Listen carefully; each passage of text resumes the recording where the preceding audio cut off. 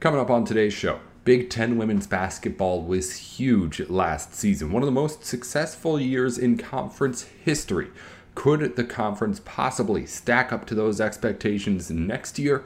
We'll go over the current state of the Big Ten and its best contenders here with Jacob Rude on Locked On Big Ten.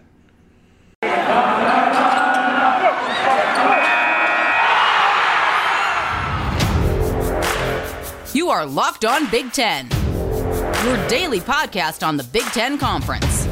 Part of the Locked On Podcast Network. Your team every day.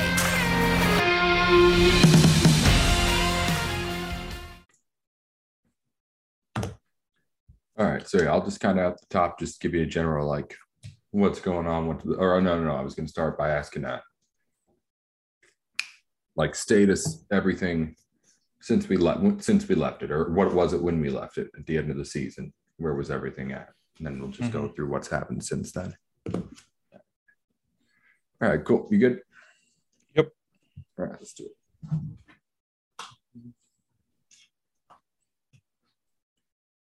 You're listening into Locked On Big Ten, everything you need to know about the Big Ten Conference every day of the week.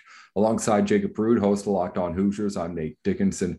We got Jacob in today to give us an update on everything going on in women's basketball as the offseason continues to roll on. Women's basketball criminally undercovered by this podcast. I'm fully ready to admit that, but we've got Jacob in here to at least help try to start and fix that. Jacob, let's start at where we last heard from women's basketball at the end of the season. Big Ten had a huge campaign in the 2021 and 2022 women's basketball season. One of the best in the history of the conference as far as what women's basketball had been putting out. Where were things when we last talked to Big Ten basketball as far as how things looked going forward after a season that was very successful, but yet again saw no big teams make it past that second weekend?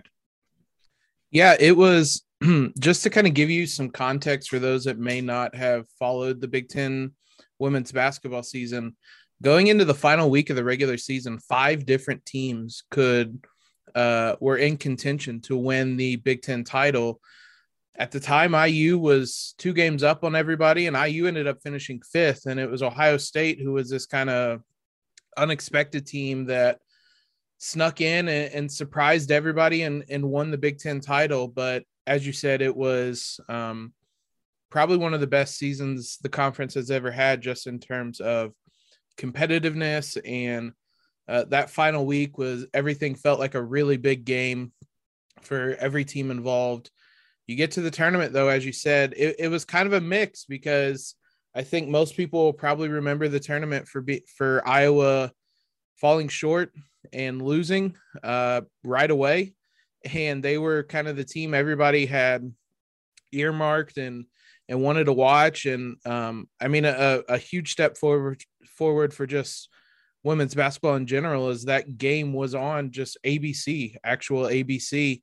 But they lose to Creighton in the second round, don't even make the Sweet 16. But outside of that, the Big Ten represented itself well enough. I mean, there were, I believe, 4 teams that ended up making the Sweet 16, but as you said, none of them make that second weekend. So there's still kind of a gap, I guess, between the best of the Big Ten, at least last season, the best of the Big Ten, and your UConns, your NC States, your Stanfords, your programs like that, obviously South Carolina in there as well, just the more traditional kind of powers that have been at the top of the game for so long. So when we left off, it was just that, where I thought the Big Ten represented itself well enough overall, but there was still a gap between it and the best teams in the country.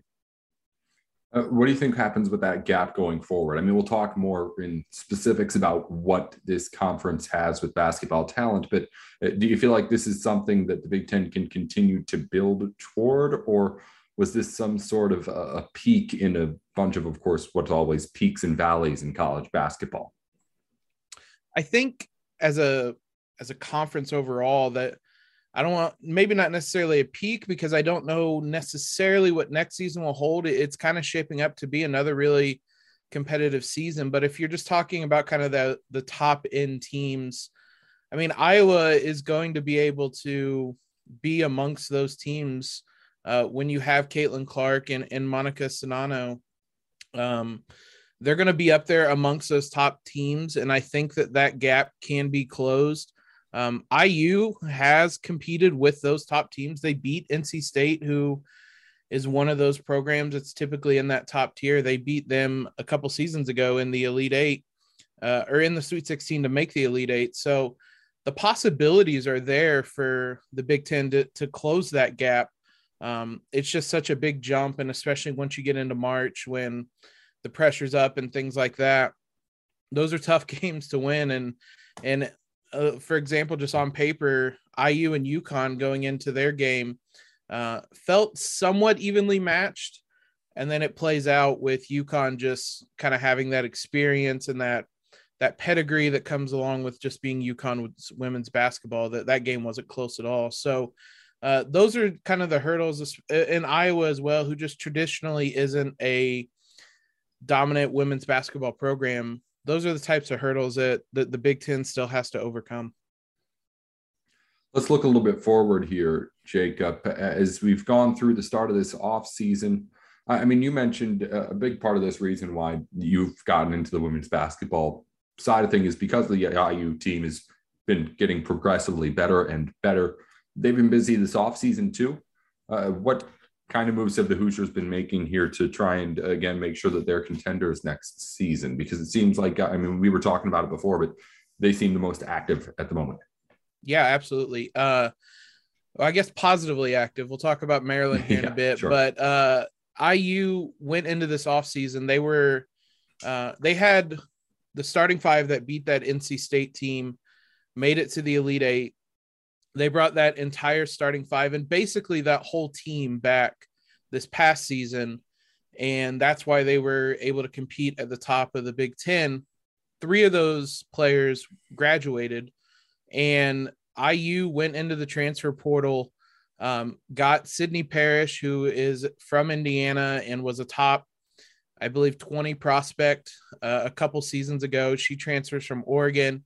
Sarah Scalia was Minnesota's top scorer, one of the best players in the Big Ten, got all Big Ten honors. That one was really a surprise for Indiana to land her, and then get Alyssa Geary from Providence as a forward to most likely slot into the starting lineup as well. So in the span of one weekend, they got both Parrish, Scalia, and they got a recruit to commit in the future as well. So Indiana stayed busy during the off season and went from someone that was still, or a program that was still going to be in the top 25. They have 2 All-Americans in Mackenzie Holmes and Grace Berger. They were going to be in that top 25 to borderline a top 10 program with the moves they made in the transfer portal. And they did it all in a one big swoosh, basically. Let's talk about the other side of things. You mentioned there, Maryland and the Terrapins lost a lot in the offseason. A team that's typically very good on the women's basketball side. How much of a step back can we expect from that? Yeah, when you talk about the kind of elite programs, Maryland is typically one of them, and they are typically the top of the Big Ten. It wasn't until this season that anybody was even really able to dethrone them and compete with them. And I believe they had won every Big Ten title since they had joined the program, or joined the conference, I should say. I don't know the exact stat, but it was dominance like that, where nobody else was really competing with them. This was the first season that teams were able to knock them off. And then they went into the off season.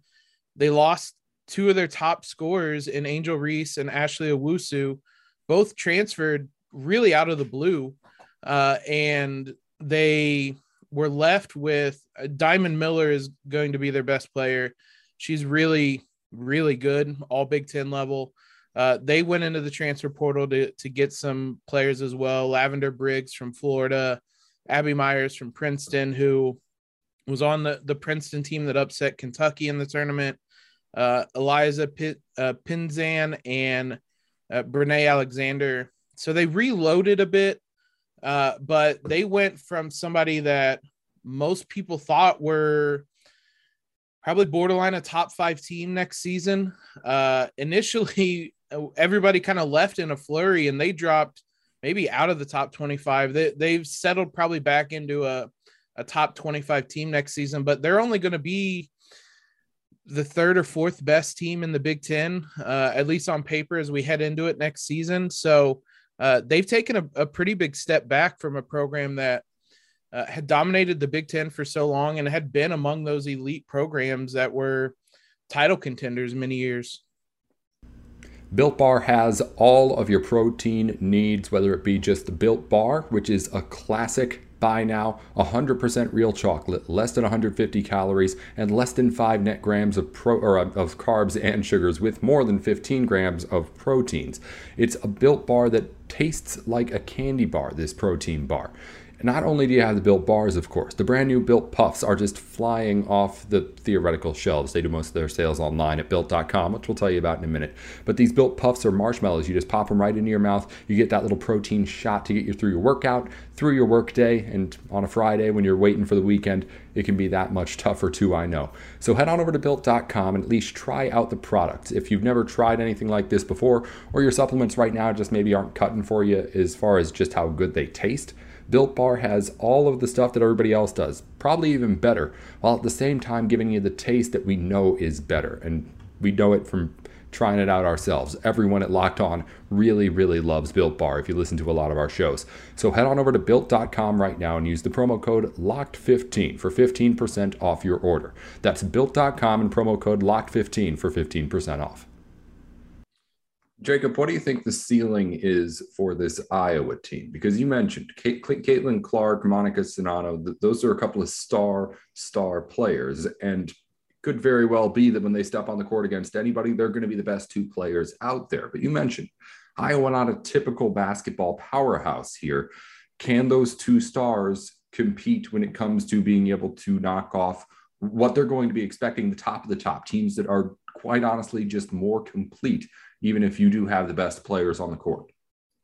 Yeah, that's going to be the question about them. And that was the question about them for much of this season is how much was everybody else going to be able to contribute? Because Caitlin Clark, I'm sure everybody is aware of, averaged 27, 8, and 8 last season, burying 3-pointers from Steph Curry range. And that's not even an exaggeration. She had a 40-point game in the Big Ten tournament to make, I believe it was to make the final. She's as talented as literally anybody in the country, and that's not an exaggeration. And Monica Czinano is not far behind her. She's one of the best post players in the country, 21 points and 6 rebounds. And there were a lot of times where she was just unstoppable. She has a great blend of size and footwork and just knowledge of the game that she was able to take advantage of teams keying on Caitlin Clark. The problem is when you get to the tournament, when you get to the really good teams, it's how much those 2 are going to have to show up every night. And then how much is everybody else going to be able to contribute? I would say the ceiling for this team, though, is really, really good because whenever you have a Caitlin Clark who can be the best player on the court, a Monica Czinano who I think can also at times be the best player on the court, you're going to be able to compete with just about anybody. It's those other contributions, because even in that tournament loss, Czinano had 27 points and Caitlin Clark had 15, 11, and 8. I don't think either of them played, especially Clark played particularly great, but those 2 had 42 of the 62 points. And so it's going to be how much everybody else can contribute. They're probably going to be a top 5 team for a lot of the season. And I think that's fair. And if you get a player like Caitlin Clark hot at the right time, and we've seen it in a number of men's basketball runs, how much one person and a good supporting cast can carry you, whether it's, Kemba Walker with UConn or things like that. So I think this could be a title contending team just because those 2 players are so good.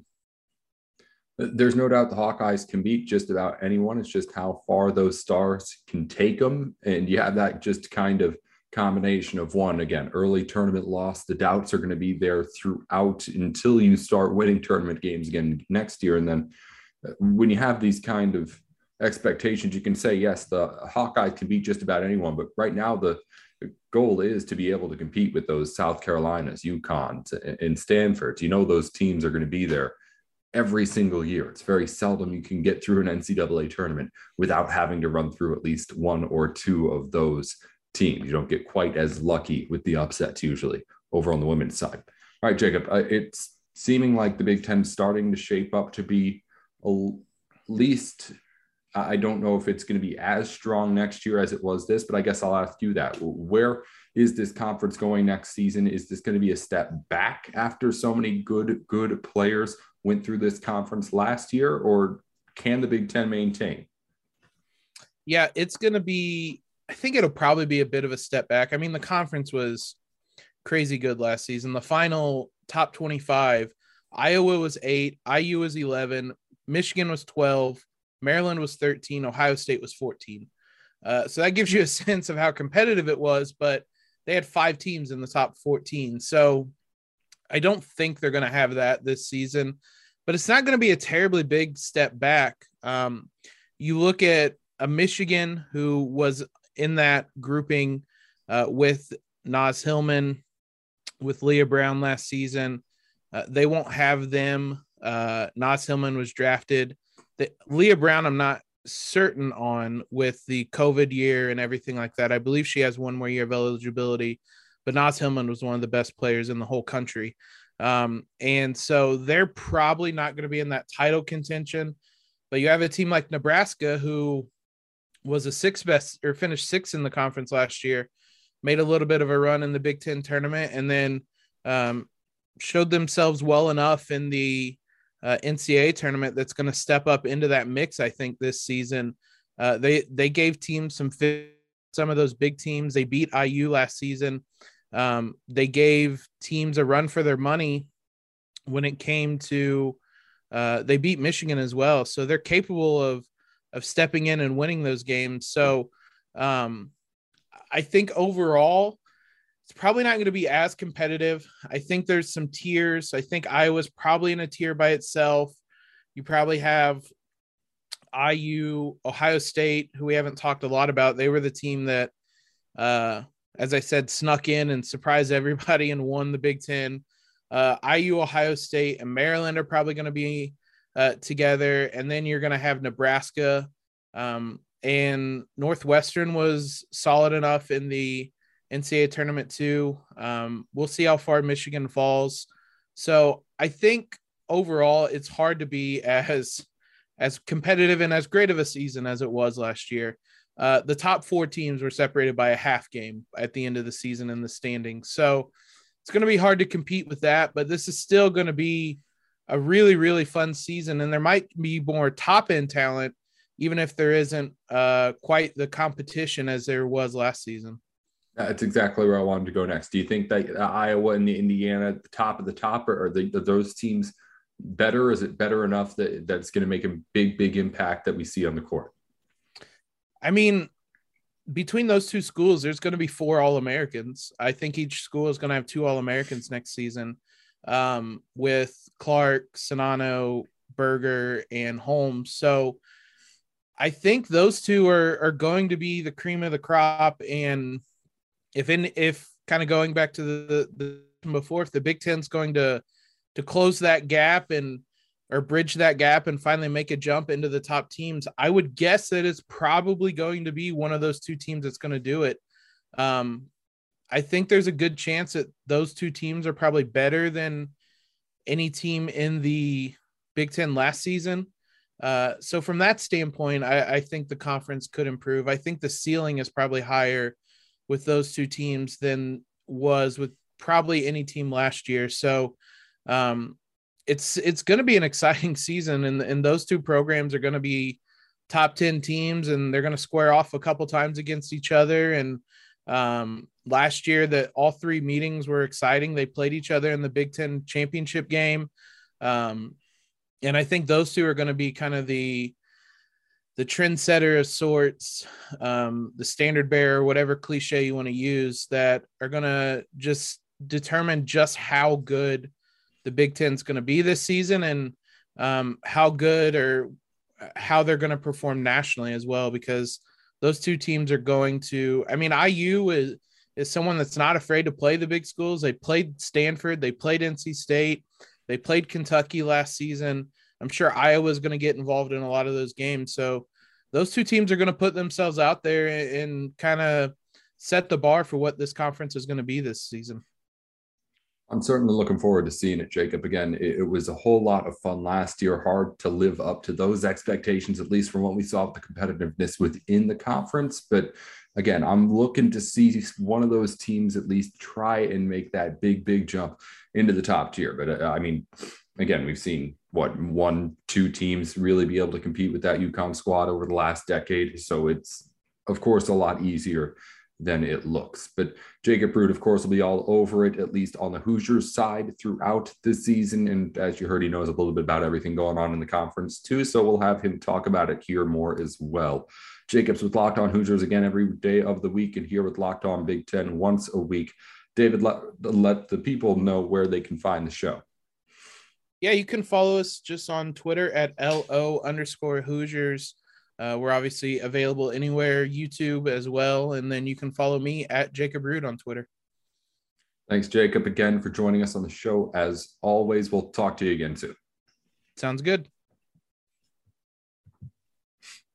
Geez, my nose started running at the end there real bad. I had a bunch of sniff.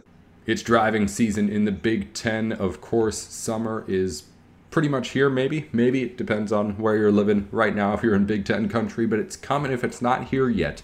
And if you love those summer months, a good part of the reason could be because you like to get a good drive around in whatever your ride is.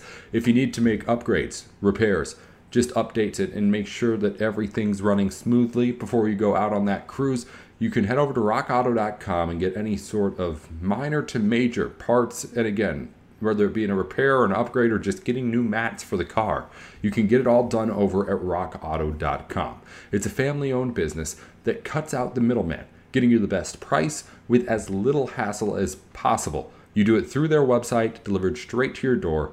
Rock Auto is the place to go for all of your auto parts needs, and I say it every time we talk about Rock Auto. You have nothing to lose by at least going to the website and checking them out. So head on over to rockauto.com right now. If you do end up using their service, be sure that you let them know that we sent you. Put Locked On in their little How Did You Hear About Us box at checkout. Big thanks again to Jacob Brood for joining the program today. Before we let you go here on our Wednesday episode, a look at all the Big Ten news you may have missed over the day. A total of 12 Big Ten basketball players will take part in the NBA Combine later on this month. I believe it's later on this month, actually. I'm not sure if it's end of the month or beginning of June by the time that happens. But anyway, it'll be 12 Big Ten players there. They are Malachi Branham of Ohio State, Max Christie of Michigan State, Kofi Cockburn of Illinois, Johnny Davis of Wisconsin, Moussa Diabate of Michigan, Ron Harper Jr. of Rutgers, Jaden Ivey of Purdue, Trace Jackson Davis of Indiana, E.J. Liddell of Ohio State, Bryce McGowens of Nebraska, Keegan Murray of Iowa, and Travion Williams of Purdue. The other two Big Ten players who were invited but are not going to attend, declining the invitation, no numbers. Chris Murray of Iowa and then Caleb Houston of Michigan, both not going to that combine. So, of course, a whole lot of Big Ten talent out of basketball this season. It's going to be on full display at the NBA Combine and in the NBA next season. In other Big Ten news, the softball tournament bracket is set in the Big Ten. The number 1 seed is the Northwestern Wildcats, 2 Nebraska, 3 Illinois, and 4 Michigan. All get that first round bye. Everybody else, of course, will be playing through the start of this tournament, which does begin later on this week. Again, it's only 12 Big Ten softball teams, so no need for that beginning first round. It'll be everybody except for those first 4 playing here in this opening round. Elsewhere, Big Ten softball postseason honors have taken place. Rachel Lewis out of Northwestern was selected as the Player of the Year. Senior Danielle Williams, also from the Wildcats, was unanimously chosen as the Pitcher of the Year. Kate Drowan of Northwestern as well, she was named Coach of the Year too. In other news around the Big Ten, weekly honors coming in baseball. Brent Totis of Ohio State was named Player of the Week on the baseball diamond. Ty Landenberg of Iowa was named a co-pitcher of the week, as well as Aiden Maldonado of Minnesota. And Freshman of the Week were Carter Matheson of Indiana, sharing the award with Keaton Anthony of Iowa. And finally, track and field athletes of the week. On the women's side, Rachel Gearing was the athlete of the week along with Nialam Joke. And on the men's side, Tom Dodd and Andrew Stone of Minnesota and Wisconsin, respectively. That's a look at just some of the news around the Big Ten. Of course, all sorts of stuff going on around the conference. If you want to know more about it, you're going to have to tune in tomorrow, right here to Locked On Big Ten. We're here every single weekday, Monday through Friday. I'm Nate Dickinson. Until tomorrow, we'll talk to you soon.